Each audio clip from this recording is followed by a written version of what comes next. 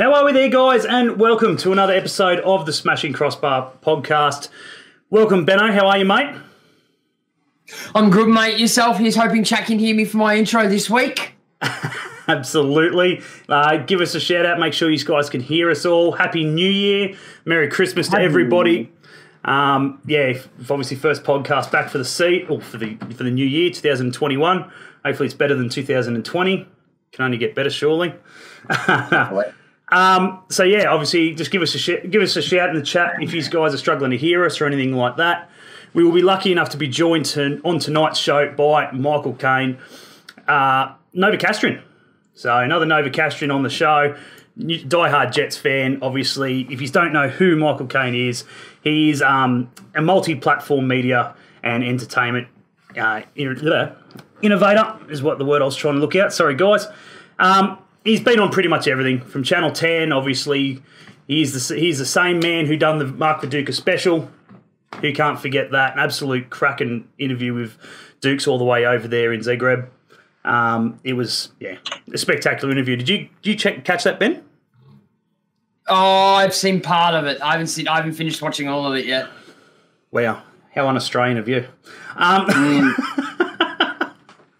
It's on the list of things to finish, like the Jets AMA. Like the Jets AMA, yeah, we'll get into that. Sorry, the Jetstream AMA from the other day. We're lucky enough to be joined by Michael. Obviously, thanks to him for giving up a bit of his time today. Obviously, an accomplished journalist, broadcaster, television interviewer, producer, writer, editor, columnist, and corporate host. The list goes on. I'm sure there's 500 other things that he's bloody done. So everything this podcast strives to be. Absolutely. Absolutely. And obviously... What's our first response, Josh? Look, we're not journos, but... Definitely not journos, trust me. You'll find out tonight why, I'm sure. If you guys want to go and check out everything else that he's done of probably one of about 20 pages on obviously Caine's media page, the website there, we'll drop that in the bio at the end. But welcome, mate. How are you, Michael? Hi, guys. It's great to see you read the website. It was word for word there. It was just a little bit. Thanks to your website, mate. It makes life very easy to find out exactly what the hell you do when you've written it there for us. That helps magnificently. How you been, mate? How's everything going? How was your New Year? How was Chrissy? Yeah, really good. I mean, obviously quite like most people, would have loved to have got away, but didn't get the chance. But look, I think there's a lot more people around the world doing it tough than us. So, I mean, spending it in the Hunter isn't a bad thing, is it? Absolutely not. Absolutely not. Where else would you rather be? I was meant to spend it in the Hunter. Yeah, I was about to say. we were both meant to spend it in the Hunter. Obviously, born and bred in Newcastle. Obviously, living in Melbourne these days. So, scorching hot. It's hot today. Freezing cold probably tomorrow. So, yeah. But chat. Obviously, whacking in the chat there. We're going to speak to him obviously in regards to obviously the Newcastle Jets. Novocastrian boy, so he loves the Jets. We'll talk to him about obviously the Viduka special and obviously everything in media in regards to the A-League and so forth. We may as well start off obviously talking to you about obviously a little bit about yourself, mate. So Novocastrian born and bred, I believe. Yes, yeah. Look, I grew up in Adamstown, so I'm an Adamstown Rosebud. Man. Is there. Actually had 1 year with Austral United, which I was playing in the under-16 side. I think Andy Roberts, who we'll be having on, he was in the under-18 team at the time. Enjoyed my time at Austral, then went back to Adamstown, and I made it to reserve grade. I never played a first-grade game, unless a Western pre-season counts. So I played one game, which was the top grade for Adamstown. But back then it was like 1989, 90, and that's when Adamstown were. They were like Edgeworth now. Yeah. They were just unbeatable. Well, they used to win minor premierships. They just struggled winning grand finals. But it was a good group of players that just kept on coming back and playing for the club because they love the club. Pretty much the same what you're probably finding with Edgeworth at the moment. Yeah.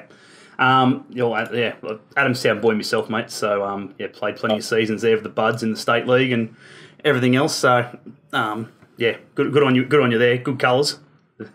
The red and the green.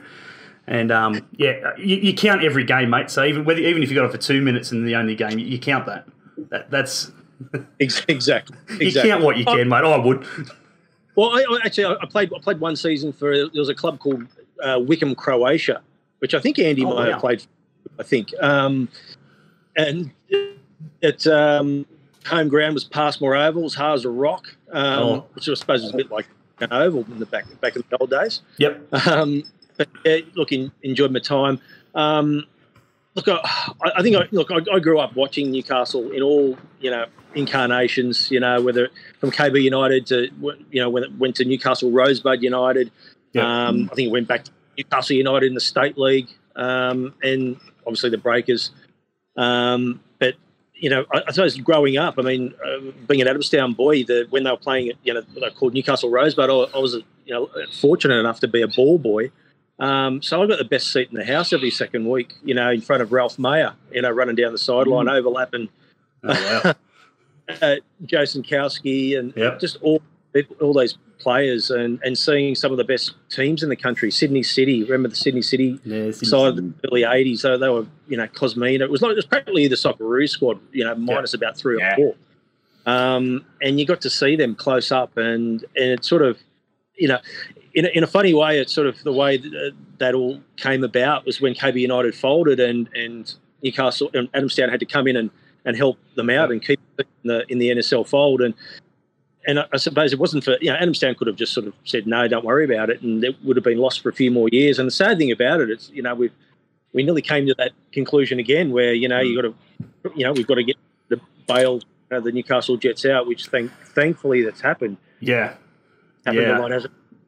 Yeah, we'll talk a little bit, obviously, about that as we go on. Obviously, obviously it was dire straits there for a long time. Obviously, even before this, obviously years ago, with your Tinklers and stuff like that, there's always been dramas with obviously the Jets, and unfortunately, as a Jets fan from day one, there's been some good times, but unfortunately, there's been plenty of bad and low times as well for the club, which is sad to see. But obviously, you became a journalist and so forth, but I believe you were a late bloomer. Is that correct? Yeah. Look, I was a carpet layer for like 20 years, and it was the natural progression from carpet laying was to be a journalist.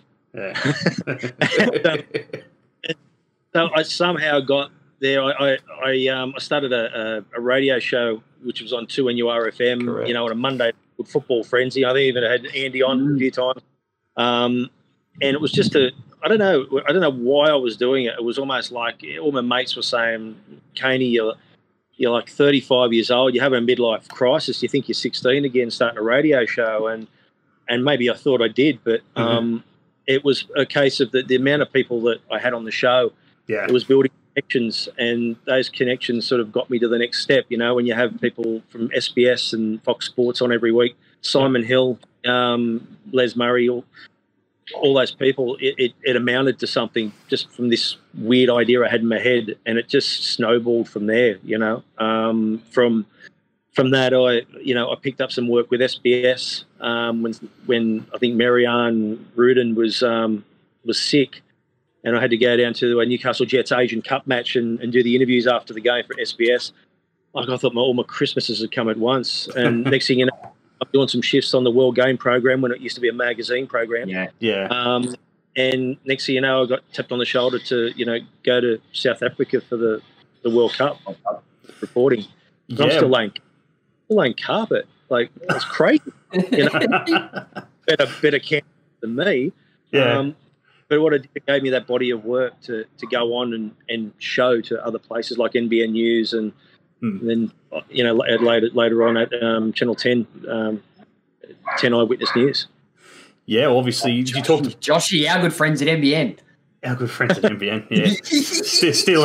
stealing all our interviews. Good on.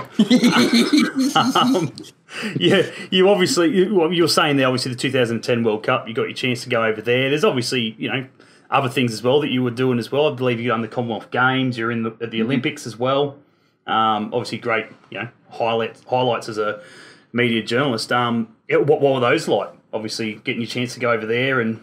Yeah, it's great because the thing is too. I mean, it's exciting, but At the same time, too, when you've never done it before, and when you're going there as a job, you're shitting yourself, because when you're a fan, you go over there and you have a great time, but when you're working, you're wanting to do a good job, so you never get to relax. Even time you're rehearsing lines or doing research and stuff like that, because you're always worried about how you're going to look and how you're going to be on camera. So in a way, it was a great experience, but it's almost like a blur, because it just happens. It came and went, and then next project, but they're great experiences, and never in my wildest dreams would I say I'd go to any of those things, and not even as a fan, and here I was getting paid for it. I mean, God, I'm a fraud. And a Novocastrian, obviously laying carpet to bloody on the media central at the Olympics and South Africa and stuff like that. And honestly, it doesn't get any better. What happened? I've just noticed something. I've been looking for this for ages. Michael, you wrote the article, Jets Woes Get Flicked. Did I? You did. The article is on FTBL, and the image that came up, I got tagged in it years ago because it's me with my mouth wide open standing next to my partner screaming my head off. And here I was, thought he just dropped the bloody... We'd gone off live or something like that. I thought he just made a mistake. I thought I knew the article. I thought I remembered the title of the article. I'm like, no, it can't be. And in the one of 500,000 bloody things he's done, he's got no idea he wrote it. Yeah! He'll claim it. All I remember is my Facebook blowing up one day. Everyone's like, oh, look, you made it in the news. And I'm like, what? What are you on about? And it's a photo of me screaming my head off at a Melbourne City game. Yeah, that was a few years ago, that one. I mean, I also got to start with the Post newspaper, when it was still going. It was owned by Con Constantine. And he actually gave me pretty much my first start as a writer, believe it or not. And, I love him or hate him. He loves football. And I used to have to obviously do sport, but I also have to write his ghost column because, his column, I was his ghost writer. Because he had trouble, getting words out after he, about 5 contros, from about midday. But it's funny, someone gave me, I was talking to Remo Nogarotto the other day, and he told me the funniest story on Constantine was, remember when it was the time when Newcastle United, the Premier League side, were looking at doing a takeover of the Jets, because at the time. I think they were looking for a coach, and Con says to Remo, and I'll do the Con accent, Remo, we need a coach. Who's the best coach in the world? And Remo said, well, at the moment it's Terry Venables. Well, let's go and talk to Terry Venables. So now they got a meeting with Terry Venables in England. So Con had never been on an aeroplane before. He came over from Cyprus by a boat, so he'd never been on an aeroplane. So he's shitting him. So they get to the front of the airplane, obviously first class. He's sitting next to Remo, and and he's nervous. He's shaking, and Remo says, "It's going to be all right, Con. It's going to be all right." And so the drinks trolley came down, and the lady says, "Would you like a drink, sir?" And Con goes, "I'll have a scotch on the rocks." And she's gone, "Oh, yeah, no worries, And Remo goes, "Con, it's 7 a.m. And it doesn't matter." So anyway, and he goes to his back pocket. He's like, he's about to pay for it. And Remo's going, mate, we're in first class. You don't have to pay. And Con goes, are you telling me that it's free all the way from Sydney to Heathrow? Oh no! So he looks at the lady and he goes, lady, leave the trolley here. Wow. Oh, the great man. Far out. What a bloke. What a bloke. He done so much for Newcastle. He did. What a bloke. We talk about obviously, people, obviously famous people and stuff like that. Who's probably you've done plenty of interviews, I'm sure, with plenty of celebrities and sports and stuff like that. For the older generation, I believe there was one there, an Elle Macpherson. Yeah. How'd that go? It's about Elle Macpherson in Monty.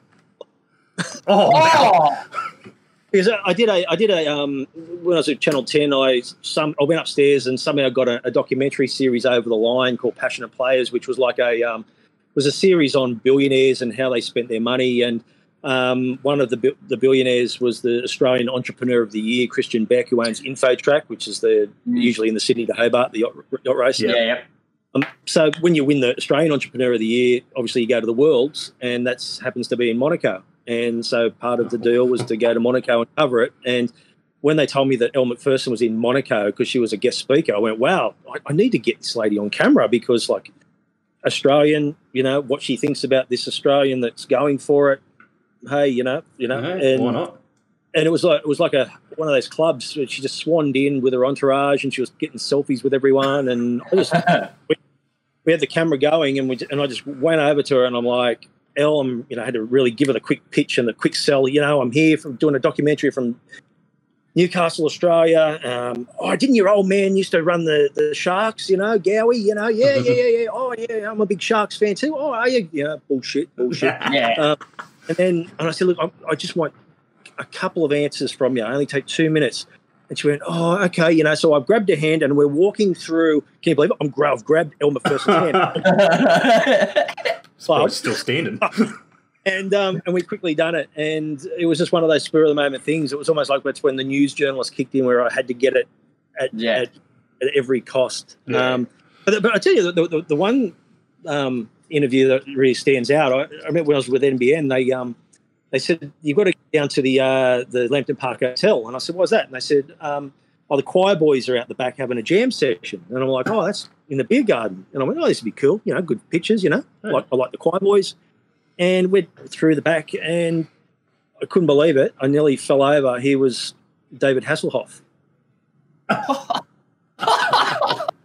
swear to God, David Hasselhoff was at Park Hotel because Lizotte, which is just down the road, he was invited by Lizotte to come up for the afternoon to have a few drinks with him. Happened to be the choir boys just in the corner. Wow. Next thing you know, he's having a jam session with the choir boys at the Lambton Park Hotel. David Hasselhoff. In English or German? When he's drunk, I don't think anyone cares. was this before or after the cheeseburger incident? He was before. I was literally just about to go. You've gone from highs to Elle Macpherson, then you've gone lows to Dave Hasselhoff. They're just the memorable ones. I don't know. Like, there's a lot of people you interview, and there's people that you don't expect to impress you, and there's the people that you really expect to be great, and they're not that great. Yeah. Steve Waugh. Yeah, but it's a case of like, when you meet them, it's almost like they go into that actor's mode. When you start to hear them, it's almost like they're in autopilot. You can't relax. So. No, I suppose what I've just done. I'm getting very dark here. Do you want me to turn a light on? Yeah, up to you, mate. Yeah, absolutely. Go nuts. Right, yeah. Give me a sec. Go nuts. Just talk between yourselves. Yeah. We'll go through the chat. Did you get the photo, George? I'll have to post it in the Discord. I'll post it in there. Thanks, Lockie, for the birthday messages. I'll get the question to Michael as well. Dylan Smith as well. Thanks for the birthday love. Obviously, be sure to go. Well, Michael's just moving set. Well, shout out to Lockie as well and Gabrielle Ma Optometrist. Be sure to go check out our major sponsor down there at Jesmond for all your eye care needs as well. Specs in the chat. There it is. There we go. A bit of light. There he is. Look at that. Oh, the pool looks good, mate. How long did that take you? You said you were sorting that out. Pool. Yeah. Oh, no, yesterday it was just... I've got travertine tiles and they had to be sealed. And yesterday was the perfect day. It was like not too it dry, warm, and I just had to get it done. And I got really sunburnt, but Absolutely. Lockie's just put in the chat. What's your favourite sporting moment in Australia, or one of the most memorable? Jeez. I think. I know you talk about the Aloisi penalty. I mean, it's sort of everyone says that, but I think when they were in, not so much one game, but I think when they were in Germany, it sort of broke that drought of World Cup finals. It was just a great time to be a football supporter in this country. Whatever those 3 group games and obviously the Croatia game, and where it could have happened if, had we got the rub of the green against Italy. But, that's, I suppose, one of those things in folklore. And these are talking points, you know what I mean? Like, we have VAR now, which is supposed to be so clean cut, but, a referee's decision really, is a referee's decision. Just like, you try to think of a sport that hasn't got technology these days. You're really struggling there. Golf,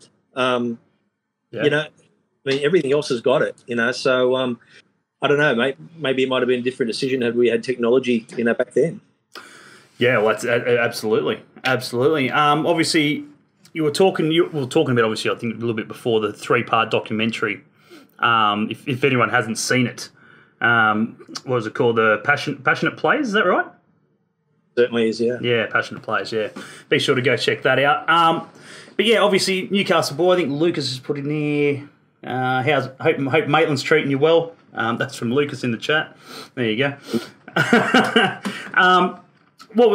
Did you ever find the Panther? Now, I was scooting through some... yes! I was scooting through some stuff on the internet, obviously, over the last week, having a look and seeing what you'd been up to and interviews and stuff like that. Grant Denyer, out at his home in Bathurst when you were with Channel 10, hunting for the Panther, the famous Panther. Is it out there?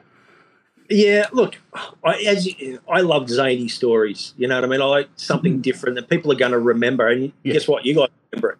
Yeah. You don't want to do boring stuff. And, look, he did something on Instagram. I think he had a video of this hole in his backyard, and it looked like a panther's den, Yeah. And he believed he saw it. And so I gave his wife a call, who's his manager, Jesse, and I said, I'd love to do a story on this. She said, well, we've actually got vision of it, on an iPhone, but it's from a distance. And I'm like, oh, here we go. It's probably just a dog. Yeah. But I don't know, from a distance, I mean, it was on, we put it on the television, and it actually looked like dogs don't prowl. Yeah. Yeah. It had a strut, and I don't know. And what some of those holes down the back of his property, I don't know. I mean, maybe I have to ask the general. I think he probably have a few panthers up at CM Way too, I reckon, if you ask him. But it's funny you say, I'm actually trying to do, I'm writing some books at the moment, and sort of one of them has been put on hold till next year probably now, which is on Grant Denyer, his life story. And, he's in the jungle with Channel 10 at the moment. Yeah. But his wife's, she's heavily pregnant, so, they just haven't got that much time at the moment. But very interesting bloke. He's a very interesting bloke. Yeah, some ups and downs. And I think that's, I think he's been a very guarded bloke in regards to that. And that's why when you get people that don't really usually talk or do interviews like that, that's when you got some gold, because you're going to, you're going to get some. If you don't really have to dig deep to go, get what you want. And that's the thing. A lot of people, obviously, even just watching, people who are watching, obviously, him now in the jungle, may not have known, that he was a V8 supercar driver and stuff like that. He was on the grid. Yeah. He was on the grid when Peter Brock tragically passed away. He broke down. He broke down on TV the other day for it. Amazing. An amazing survivor, especially in television too, because television these days, it's sinking like quicksand, and it's not as good as being in television as what people think, especially now. It used to be, there was the good old days. Yep. But the good old days are way gone now. And that's why I got out, to be honest. It was my decision to leave Channel 10.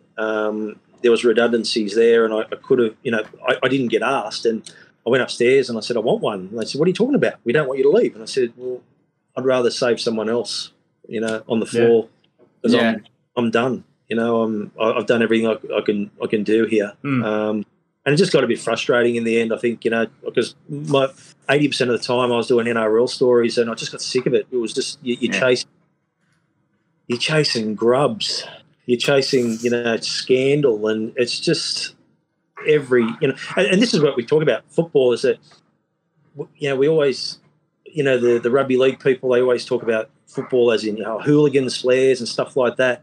There's more drama in rugby league than the A-League. When was the last time there was an A-League scandal? I'm not saying that there's never been one, but like the NRL get off on it. It's almost like they have one every week. And probably not since the mass wave of bannings from years ago and those reports that came out would have been probably the last time we, as the A-League, had a scandal. Yeah. I mean, but apparently you do that once and we're all hooligans. Like, don't paint us all with the same brush. Yeah. I mean, I was with Simon Hill today and Harry Michaels, believe it or not. And I was talking about this very same subject, and I said I was doing a live cross for Channel 10 just before a grand final outside the Sydney Football Stadium, and it was like about 15 seconds before I went live, and all of a sudden in my ear I get the producer saying, "Oh, you've got to mention that there's been a flare being thrown outside the ground." And I'm like, right, well, was the flare thrown in anger? Was it thrown as a celebration? What was it thrown? It's all about context. Exactly. And they said, no, you just got to mention it. I said, well, tell me what context it is. And they said, no, you just got to mention it. And I'm hearing in my ear, 5, 4, 3, 2, 1, you're on. I didn't mention it. And I got my ass ripped out by the producer at the end of the day, end of the night, because I didn't mention it. And I said, well, I'm not, it's almost like the only time Channel 10 would want to do a football story was when there was a flare thrown, Yeah. And that's that mainstream television, that we've that has that, it's that rugby league mentality. The amount of times I went into Channel 10 and said, "Hey, I've got some great A-League stories," and they just went, "Nah, NRL," and you're fighting a losing battle. Well, let's see. Obviously, you talk about good things like that. Obviously, Lucas has brought up a good one. The Football Writers Festival. Obviously, you were there. I believe was it Simon Hill or Foster? I was interviewing, Simon Hill was there, but I was interviewing. Yeah, Foster. Yeah. So what was that like? Obviously, how was that? Obviously, I'm sure there was plenty of interesting people there. Well, with Fozzie, I mean, I had a brief from Benita Mercedes, who was running it, and she said, Fozzie's coming, and everyone's going to be talking about the state of the game, all that sort of stuff. Yeah. But with Fozzie, we really want to talk about his humanitarian stuff now. He's moved from being in the mainstream media to doing what he's doing. He's doing a great job.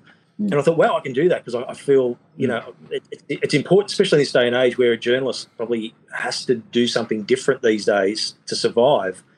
And it's funny, within the first 2 minutes, I may as well have just thrown my questions in the air because all I do was talk about the state of the game in Australia, and I just let him go. Just like you used to see, like a wound up clock, like a energy bunny. Just I didn't even have to. And he's a man that loves to talk. And it was probably the highlight of the whole festival, because it was almost like he's been gagged. Well, not gagged. He just hasn't been, part of the game. Yeah. I mean, even today, look, we went to Harry Michaels. Simon and I have been doing a few collaborations lately, and we went to Harry Michaels. He's got some money. He's still got a production company. Trying to pitch a football show to him because there's a lack of football shows. There's, the show was going to be. I was going to produce it. We'd do some stories within it, but it was going to be Fozzie and Simon Hill, called The Outcasts. Oh wow!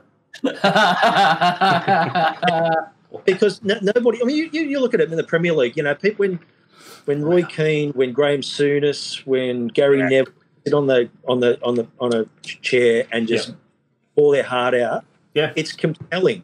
Yep. Yeah. Who's that here? Yeah, exactly. Because nobody wants to do it because it's almost like it's so sanitized. Yeah, it is. The clubs don't want that, and it's sad. You need that. And one thing that came up today was that we're also sitting with which I can't mention who he was, but he's going to be an FFA board member pretty soon. And he was sort of like draining us for information, and we're sort of saying, well, the big thing here is that we've got people like Simon Hill,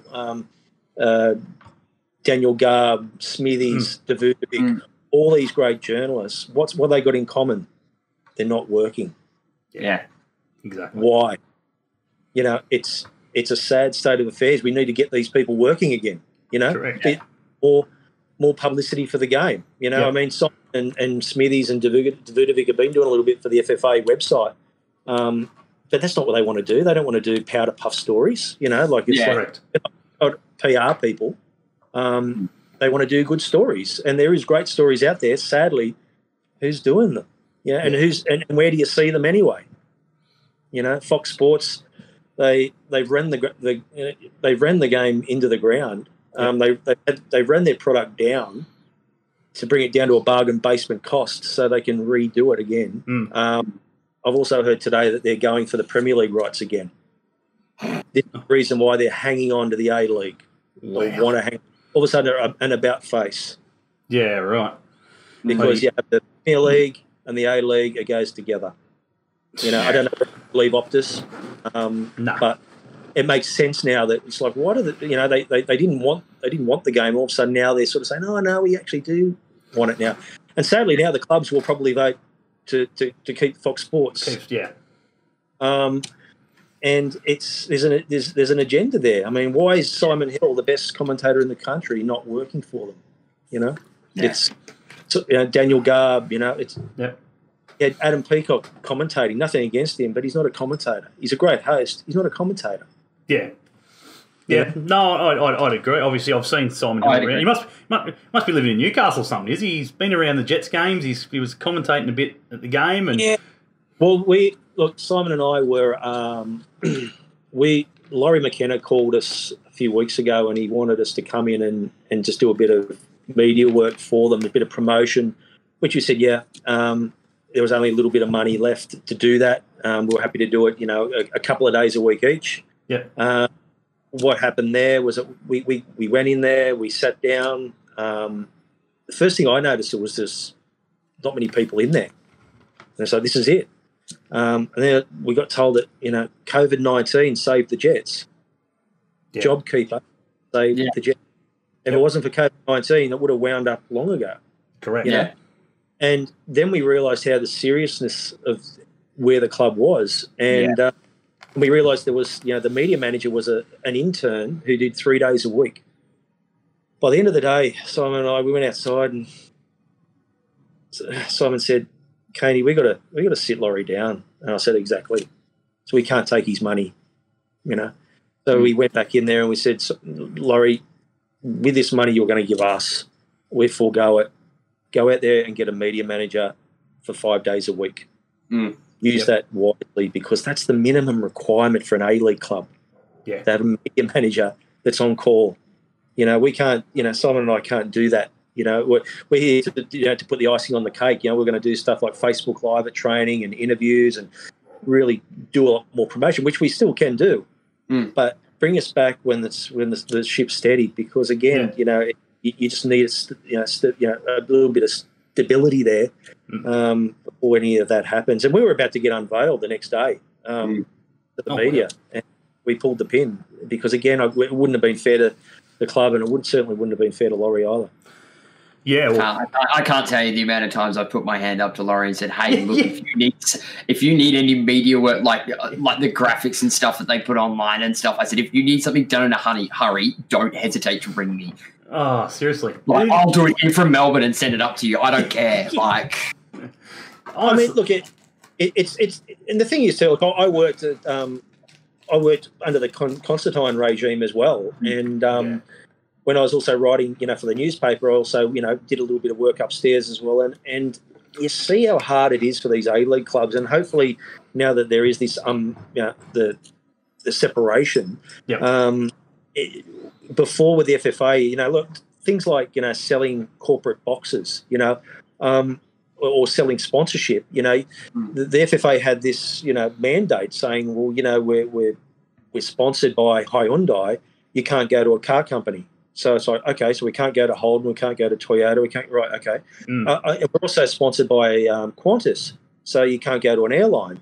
We're also sponsored by Solo, so you go to a drink company, you can't go to milk, you can't go to orange juice. It narrows that field. Yeah. And when you think about it, I mean, who are you getting a sponsor from the. Actually, that just shows and puts a lot into perspective as to why we're missing some major key sponsors, not just us, the Jets, but in the A-League in general over the past 15 odd years. Well, you think of it, like, I mean, we talk about there is big firms in Newcastle, multinational firms in Newcastle. Yep. You go there and you say, right, we want you to sponsor the Jets. They're not the people that's going to make those those calls. They're in Sydney. So, again, you're talking to the wrong people. You have to go to the people in Sydney who have already probably allocated money to AFL or rugby union or other A-League clubs. Yeah. Because we've got some multinational, firms in Newcastle doesn't mean that you can just walk in and away you go. It's tough. And again, even selling corporate boxes, it's a tough sell, Yep. At the moment, the way the A-League is, and I know this for a fact. I mean, I know a lot of people at SBS. SBS got a consultancy firm in to tell SBS what they should be showing. Right? So it's a case of, these people, these hot shots from a consultancy firm coming in going, hey, A-League, no one's watching it. It's not hot at the moment. Basketball, Ben Simmons, NBA, that's hot. Next thing you know, SBS has got the NBL, and they're visibly, and you can see it, they're not doing as much with football as what they used to. Yes, they got the World Cup. How long are they going to hang in for? I've been told they're actually bringing the sport down even further. There's some journalists that work for SBS News, sports journalists, that are now doing news stories. The only stories that tonight you probably would have seen the Test match cricket because it's a big sports story. But the rest of them are out doing news stories. They're and they're concentrating now on the Tour de France coverage and stuff like that when it comes to big broadcasting. So it's a worry. And with the Women's World Cup rights, this is where that's a real carrot. The FFA, they should be using that. To get some networks that want to play ball. Yep. Sadly, they want the World Cups, but but they don't want the A-League. Like, this is where you've got to be wrong in these situations and say, if you want this, you're gonna have to show the A-League. Yeah, exactly. There's a big thing with Channel 10 I've found as well. Obviously, they've lost so much sport. Obviously, they're struggling to hold on to the V8 supercars at the moment, if at all. And obviously, they've lost so much as well. Obviously, I think they had the Big Bash at one point. Well, that doesn't help with the V8 supercars when you've got a guy called Warburton who is, on the board for the supercars, but also works for Channel 7. Yeah. I don't He know. used to work for Channel 10, so he knows Channel 10's plays. Yeah.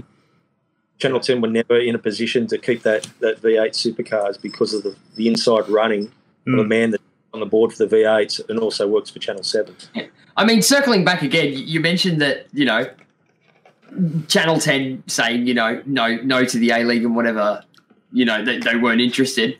Yet sure as shit, a couple of years down the track, one of their sister channels broadcasting the A-League. Yeah. What was the deal there like? Well, I mean that it's a couple of seasons ago now. Was it when we had the Saturday night game? That was purely due to the Fox arrangement where they had to have a free-to-air channel. Fox paid Channel 10 $2 million a year to show those games. It was like a paid advertisement. So I went upstairs and I said, why don't we actually promote these games? Because people would, and put it on the main channel because people would actually watch it. And they said, well, we're getting paid $2 million. This is what they said. We're getting paid $2 million. Why should we have to promote it? Yeah. Wow. It's like an ad. It's like paying for an ad. That's what it was. And it was Fox Sports commentators as well, if I'm pretty sure. Exactly well. right. Yeah, it was all syndicated. Yeah.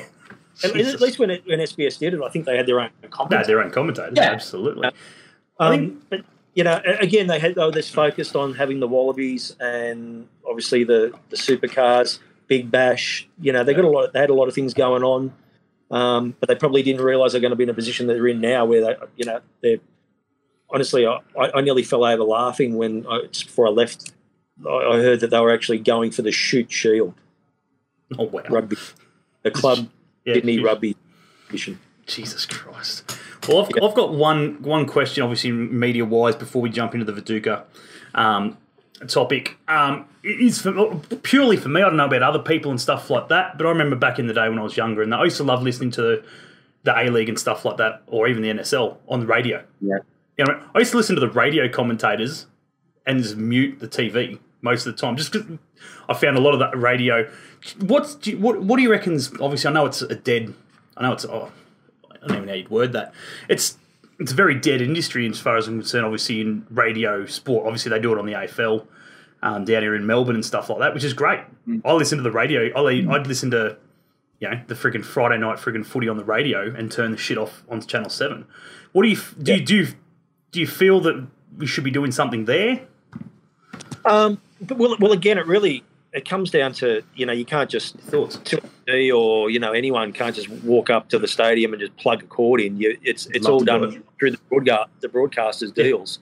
ABC we're doing it. I think are they still doing it? I seriously, I don't know. It's so hard to find. It's so hard to find. It's so hard to find. You might get the one odd. Like I remember listening, obviously Newcastle. We talk about Newcastle. Phil Dando used to be on. I think it was ABC. Yeah. And he would do it. It was. I don't know. I just find the commentary's good. That's the thing too, is that it was great that ABC were doing it, but I also know that the guys like Aaron Carney and Phil Dando that were doing it, I don't think they were getting paid to do that. Like it was almost like the labour of love that they wanted to do it, and that's different. You know what I mean? You've got to have people that want to do it, because I don't think ABC was into it. It was just a case of setting it up. I don't think it was. I don't think it was much. I've met Phil plenty of times, been a Liverpool supporter and stuff like that, and I think you're about right. I think they probably didn't pay for the travel if they went over, or they had to travel, but that was pretty much it. Yeah, they got pins to sort of do it. So again, I don't know. It's just something in my opinion that I don't mind. You know what I mean? Like I suppose it brings it back to obviously you were talking about Adam Peacock and stuff like that. We've been lucky enough to have Peacock on. He's a great bloke, knows his stuff and stuff like that. But as you said, he's not a commentator. Look, it's a tough being a commentator. It's a tough gig. I mean, I've sat next to Simon when he commentates, and his preparation for one game is ridiculous. It's almost like, and it's down to a T. Like when the first throw in comes. Target number 3 for Perth Glory. It's his birthday this week. Like the camera flicks straight onto it. Wouldn't happen these days because they've got 6 cameras and only 3 cameramen operating them. Yeah, it was like right? Ben. We had Garby on. When we had Garby on, remember the photos he was sending us, like some of the old stuff. Some of his show notes. Yeah, it was like. He said there was this one photo. I can't remember who it was that was sitting next to him. I think it was Bozza or something. Sitting next to him, he's got Bozza's got like a notepad. And and then Garby's got this whole friggin' desk and it's got shit everywhere. Yeah, he's got stuff everywhere. I'm just like, holy shit. He goes, but it's all about being prepared. It's the little things. As you said, it's old mate's friggin', 100th game, or it's for, he played for this junior club or whatever it is. That most people probably don't give a shit, but did he? Christ. He's gone to the effort and the time to find out who the hell he played for as a junior or who was his long life coach or whatever, And I mean, I know there's been a bit of debate in especially social media in regards to, Brenton Speed and, Steve, the Fox Sports boss having a go. That tweet was directed at Simon Hill. There's no and it's unfair on Brenton as well because he's one of the best commentators when it comes to any sport. He's very multifaceted. Well, I remember I was told once that he did a rugby league game at Brookvale and was about to go home, and it was around the time when the French Open was getting played, and he got a phone call saying, our commentator's sick, you're going to have to come in and do the French Open. And Brookvale to Fox Sports had to do it obviously over through the television, but then all night doing the French Open with no prep work.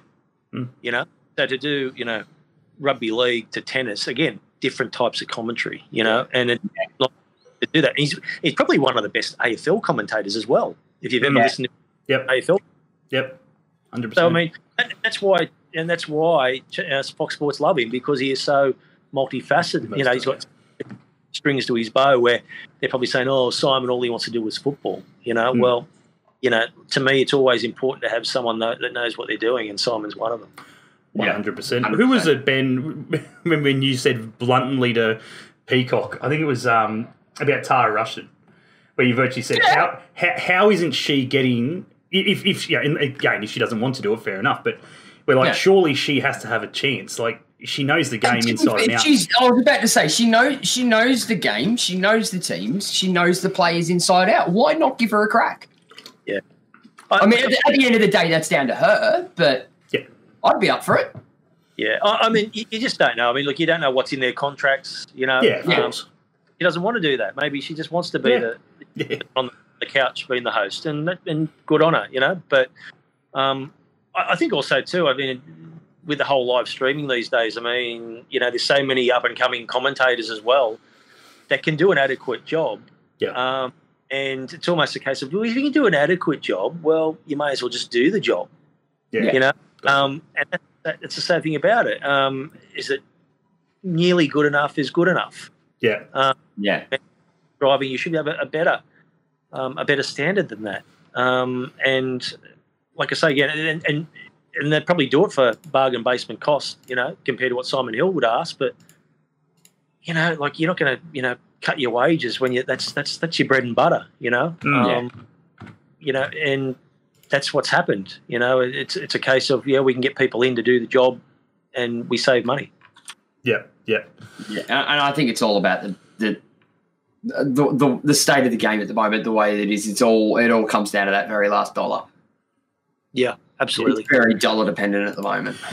Anyway, we're going to get into the Viduka scenario because I've been wanting to obviously, you know, find out a little bit how he's travelling and, you know, what he was like off air as much as what he was like on air. Because obviously, you know, let's be honest, Viduka, one of the best strikers Australia's ever produced.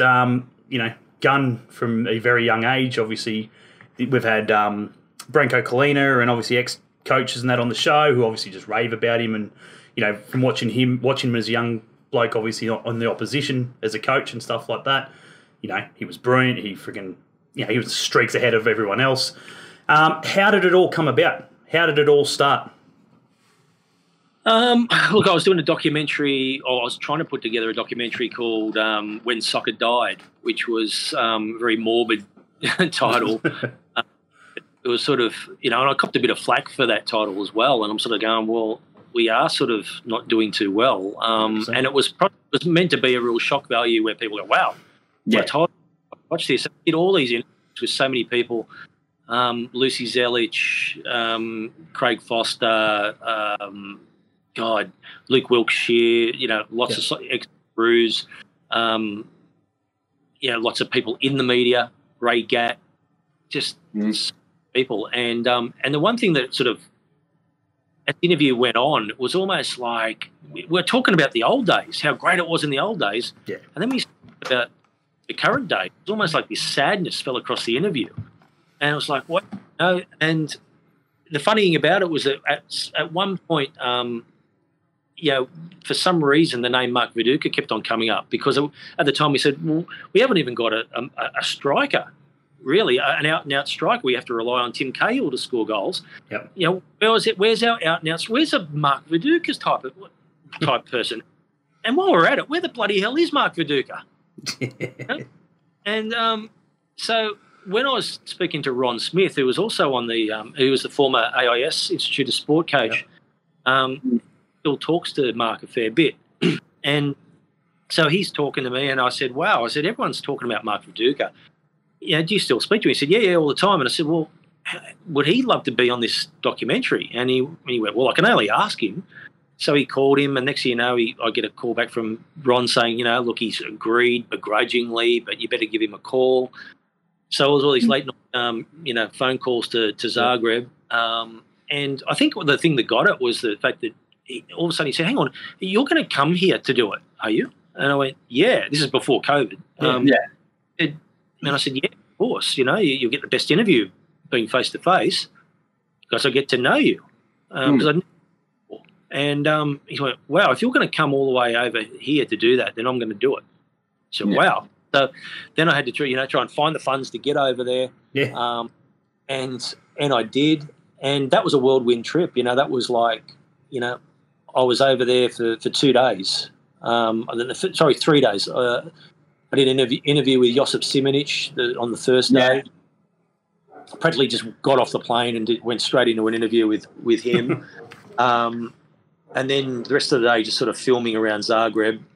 Then the next day I had like a day off, and I'm thinking, well, what could I do? I could go sightseeing, or I could get to try and meet Mark Viduka the day before the interview. And that's the big thing. If you can, I went up there to this cafe, and he said, "Yeah, sure, come up. I'm working, but I'll get some time off."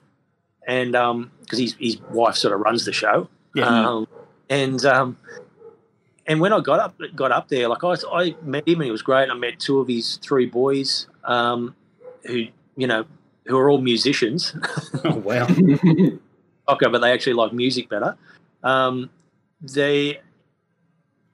expected to be at that cafe for only about an hour, and I was there for like 6 hours. Jeez. And we talked about everything. And it was almost like, at the end of it, I said, Mark, some of this stuff that you said, usually, when people talk off camera, that's like, just between you and me type of stuff. And I said, some stuff is like massive, nearly all of it. I said, are you going to say this tomorrow on camera? And he went, if you want me to say it on camera. And I'm like, I would love you to say it on camera. And he said, sure. And he delivered. And he's just brutally honest. Well, the good thing about it too is that because I already knew the answers, it was like a kid in school that saw the test results, that saw the answers before the test came out. Yeah. So I knew what he was going to say. So it meant it allowed me to go deeper into those answers. Because I could have just asked the question, gave me the answer, go to the next one. Said, no, I'm going to start digging a little bit deeper in. And to the point where you don't want to piss him off. So you dig a little deep, you dig deep a little bit further. And then when he's had enough, you pull out into the next question. Yeah. And a little, and then start digging again. And that's what got the best interview. Correct. But I 6 hours before was so valuable. And look at it's COVID now. Like you can't even do it a face-to-face interview. It's all via Skype and Zoom and all this stuff. People don't get it. You don't get the best interview face-to-face because it just doesn't feel. Feel real. And so I think if that was one thing that to learn for young journalists is that if you can get the person face-to-face and spend time with them. Even when I was at NBN, I used to say to the work experience people, just try and speak to these people you're about to interview for 20 minutes before the interview because you'll get so much more out of them when the interview actually happens. Because they're all nervous and, You're going to make them feel comfortable, feel welcome. Correct. Exactly. And then if you say, listen, we're not live, if it was live, then you'd be shitting yourself. We're not live. There's nothing to be worried about. Yeah. And also, you see that block of concrete roll off their shoulder and they go, and you get the best interview out of them. And that was pretty much the same with Mark Viduka. But in saying too, he had an axe to grind. It was almost like he wanted to say things and he had. I was just about to say, he said, from listening to the interview, it was like, it was like a relief. Some of the stuff that you finally probably let out, and the frustration and stuff as well. Obviously, from the international camps and stuff like that he was stating about, and even his retirement of why he sort of finished up with the Socceroos as well. I mean, look, and the funny thing about it is that I found it, also the little stories away from those big breaking ones, those big, big answers that made news all around the place. It's almost like he wanted to talk about the things away from the game, like the times he had at Leeds, and you wouldn't believe how much he loves Leeds United, and that's the one thing I have it's not a regret because he got a bit shitty after it because I think he realised he said too much about Leeds United, because in the interview where he mentions he nearly joined Manchester United, Leeds United had no idea, and he had this great relationship with Leeds even to this day, and he felt like, man, I just let the cat out of the bag, that I nearly betrayed them all those years ago. He didn't. He stayed loyal, but just he didn't sit comfortably with him. And and I don't think he actually thought that interview was going to be as big as what it ended up. So little things like that where he sort of went, oh, no, because you've got to remember, like when he was at Leeds, he could have went to AC Milan, he could have went to Manchester United, Middlesbrough, because he wanted to live in Leeds because he loves Leeds that much. And it's still a bit of a drive, but that's why he went to Middlesbrough and not, continent, because of the fact that he loved that area, he loved people, still does to this day. And so, he actually, he wasn't too happy with me. I've cooled it over, but, I know at the time, I think he was sort of more peeved with himself, the fact that he let the bag. Yeah, he got a little bit too relaxed and obviously letting some shit out. And even the day before, like little things off camera that obviously didn't make it, where, we're sitting there and, he's got, I'm looking across the cafe and I said, is that lady over there, is that, he said, yeah, that's the Croatian president. Wow. In your cafe, Yeah, right. We get all people, he goes, you wouldn't believe 2 days ago, Henrik Larsson walked in. He's backpacking through Europe. Oh, wow. And that's the thing too. He said, he goes, I loved Henrik. And I said, well, how, he was Swedish and, Croatian. He said, no, his mother was Croatian. Celtic legend. So that's where, he goes, we bonded at Celtic because of that little connection. I didn't know that, Yeah. Things like that and on how these friends were formed. And there was another fellow that walked in and he said, see that guy there? I said, yeah. He said, he trains Goran Ivanisevic. He owns the gym. And when Goran comes back, he's a tennis coach now for Djokovic. Yep. He trains Goran. I went, oh, wow. So he came over and met him. And next thing you know, another guy came in and he was half Aussie, half Croatian. And he said, wow, another Aussie. And I said, what brings you here? And this guy said, well, the tennis system in Australia is so crap, junior tennis, that I've brought my daughter over to Croatia to get properly coached in Croatia. Oh, That's exactly football here, doesn't it? Yeah. And so Duke said, well, see that guy over there? He coaches Goran Ivanisevic. He trains him in the gym. But Goran, apart from coaching Djokovic, also has a junior academy here in Croatia. Why don't we try and see something up, And because at the time, he wasn't happy with his daughter's coach in Croatia. Yeah. So next time they sort of started talking, and next thing you know, we're FaceTiming Goran Ivanisevic in this little chat. Wow. That's how easy it is in Croatia to get things.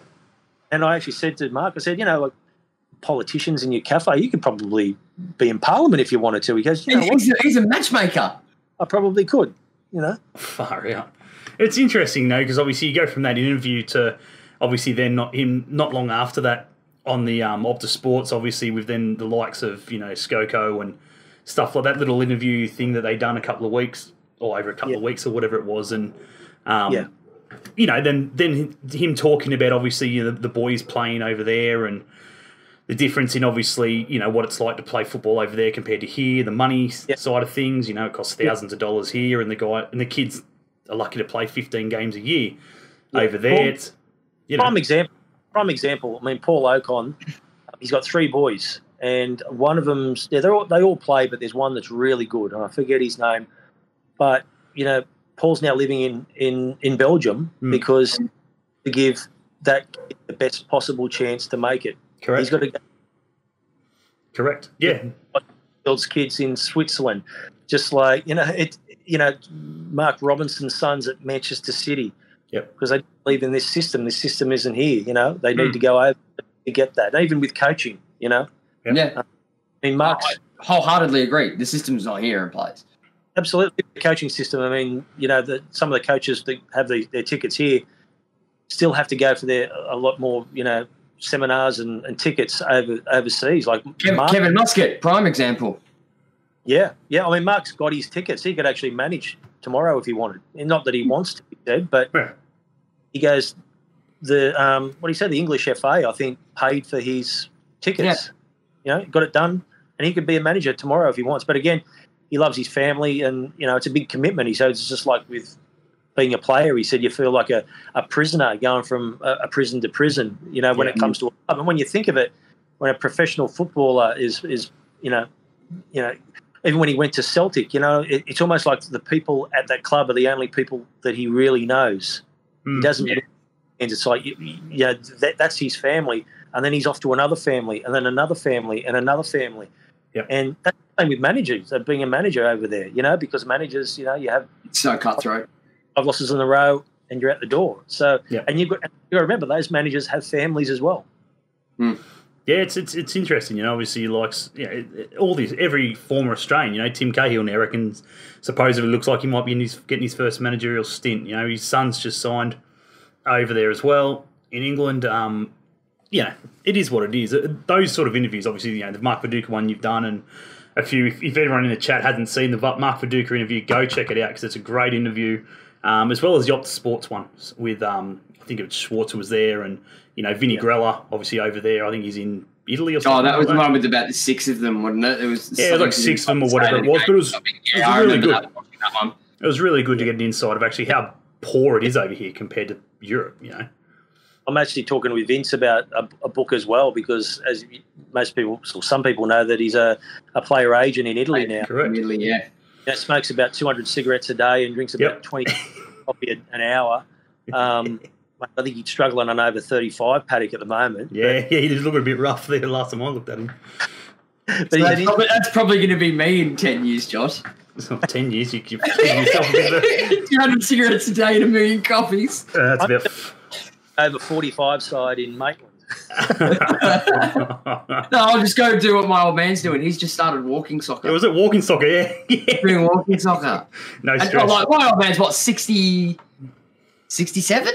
Yeah, get into it. He's playing walking soccer and he's had two heart attacks and he's a pack-a-day smoker.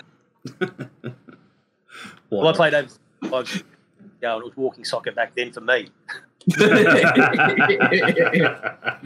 Honestly, we're gonna slowly wrap it up. Obviously, we can sit here for hours. This is the main reason why we're not frigging journos, because we just sit here and chat and chat. We waffle on. Chat and chat. But we might look at getting you on at some point shortly and talk. Ben and I are obviously looking at probably getting a few Novocastrians on, maybe Andy Roberts and stuff like that, and really, really dissecting the Newcastle Jets with everything that's now going on. New owners, obviously, the core. What we thought was...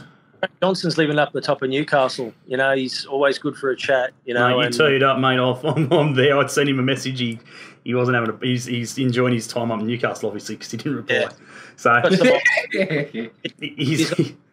But again, it's a matter of, who's going to actually listen to him, and that's the sad thing about it, because things are so ingrained at the moment that new ideas sort of get chucked out the window as it's too risky. Well, what have we got to lose sometimes? Well, 100%. I had, again, luxury of chatting to him for about 5 minutes when he popped into the Cafe Cafe there, the top of town, where obviously the Liverpool supporters get in and obviously watch the games and stuff like that. He come in with Phil Dando, and that's just the same thing. That's it. He's just got so much to give. He wants to do so much for the game, and that's the thing. No one listens. Absolutely. I mean, just staying with just before we go, in regards to the relegation promotion and stuff like that. I mean, I've heard talk that the FFA want to go ahead with having a second tier, correct. And as you know, clubs voted against that. It doesn't stop the FFA from actually making their own second tier, which would put pressure on the A-League clubs to play ball. Yeah. Yeah, well, it's interesting, obviously, I think Ben and I have spoken to it on many occasions on the podcast and everything, and, it needs to happen. I feel it needs to happen to put pressure on the A-League clubs, but how it goes about it and how long it's going to take, I believe they'd have to set it up, they'd have to work it out, there'd have to be a couple of years at least where there is no relegation and stuff like that. Just to... Will you imagine if they did that, brought some of those journalists that are sitting on their bum doing nothing, cover the second division, and it would make the A-League look silly. They wouldn't want that either. 100%. That's for the game to survive. You got to look at play to your strengths, and the FFA Cup is a strength. People love that because it's grassroots. It's it's club football again. Why not play? Why not add to that instead of worried about fixing the weaknesses that's play to the strengths. It'll be being on a football field. Oh, we're big fans of the FFA Cup games, especially going down to watch the Mariners lose against Green Gully. That was a classic. Then having their manager sacked the next day. And then while standing there in arms with all these Green Gully supporters because we're standing there in nothing but Jets gear. Magic of the cup. Absolutely. Yes. Absolutely. Adam Peacock picking us out. Yes. 2 Jets blokes freaking got lost. Yeah. Because it was like, we left indoor early, like I think it was like half an hour early that day or something because it was like 5 minutes down the road from where we play indoor. Good times. But honestly, mate, it's been an absolute pleasure to sit down and have a bit of a chat with you in regards to obviously, you know what you've done obviously in the media sector and obviously a little bit touching on the Jets, but obviously Mark Viduka, honestly, it's, as I said, guys in the chat, if you have not seen it, go and check it out. It is amazing. Who knows? It might have opened the door for him to come out a little bit more. I'm sure he's got plenty of more stories or plenty of more things in his locker that he may not have opened up about. I could only one thing that was cut out that he did say that he wanted to come back and coach in the A-League. Now there you go. And never enough. Can you imagine the Kuehl versus Viduka derby? Could you imagine? Yeah, but again, you know, it's a matter of a lifestyle shift for him, you know. And again, he's happy in Croatia. Yeah. And to be honest, too, he another club he loves is Melbourne, Croatia. You know, I think he'd love to come back and coach them. I was going to say South Melbourne get the rights. He's on the plane, I reckon. Absolutely, something like that. He'd be all over that. I suppose when his kids get a bit older and fend for themselves and stuff like that, I'm sure he'll probably I can just imagine him managing Melbourne Knights while standing in the Mark Viduka stand. Melbourne Knights. Mate, they're woeful. South Melbourne over the Knights. Anyway, we're going to leave it there. We do thank you, mate, for jumping on, having a bit of a chat. It's obviously pitch black now. It was beautiful sunlight before. I thought I was, of the opera there for a while. Take your time into the night. As I said, guys, be sure to go check out the Mark Viduka interview. Go check out the website as well that I found a bit of his bio on as well. Caney's Media, I believe it was. Go check that out. And other than that, guys, as well, be sure to check us out on Facebook, YouTube. We're on Spotify now, Google Audio Google or some shit like that. Ben, does that sound about right? Apple Podcasts, Anchor and Spotify. Google is still yet to get back to us after about 6.5 months. This is waiting for the Craig Johnson interview. Just waiting for the Craig Johnson interview. They'll call us back straight after that, guaranteed. They're slack. So go check it out there. Go subscribe on the YouTube side. I think we're about 2 off hitting 200 subscribers. So thanks to everyone who watches this every week. Other than that, mate, good luck with everything you do. Obviously, whatever's next. Hopefully, see you at a few Jets games. Yes. It's been an absolute pleasure, guys, and keep up the good work because this is what we need. Yeah, absolutely, mate. No, we thank you for your time.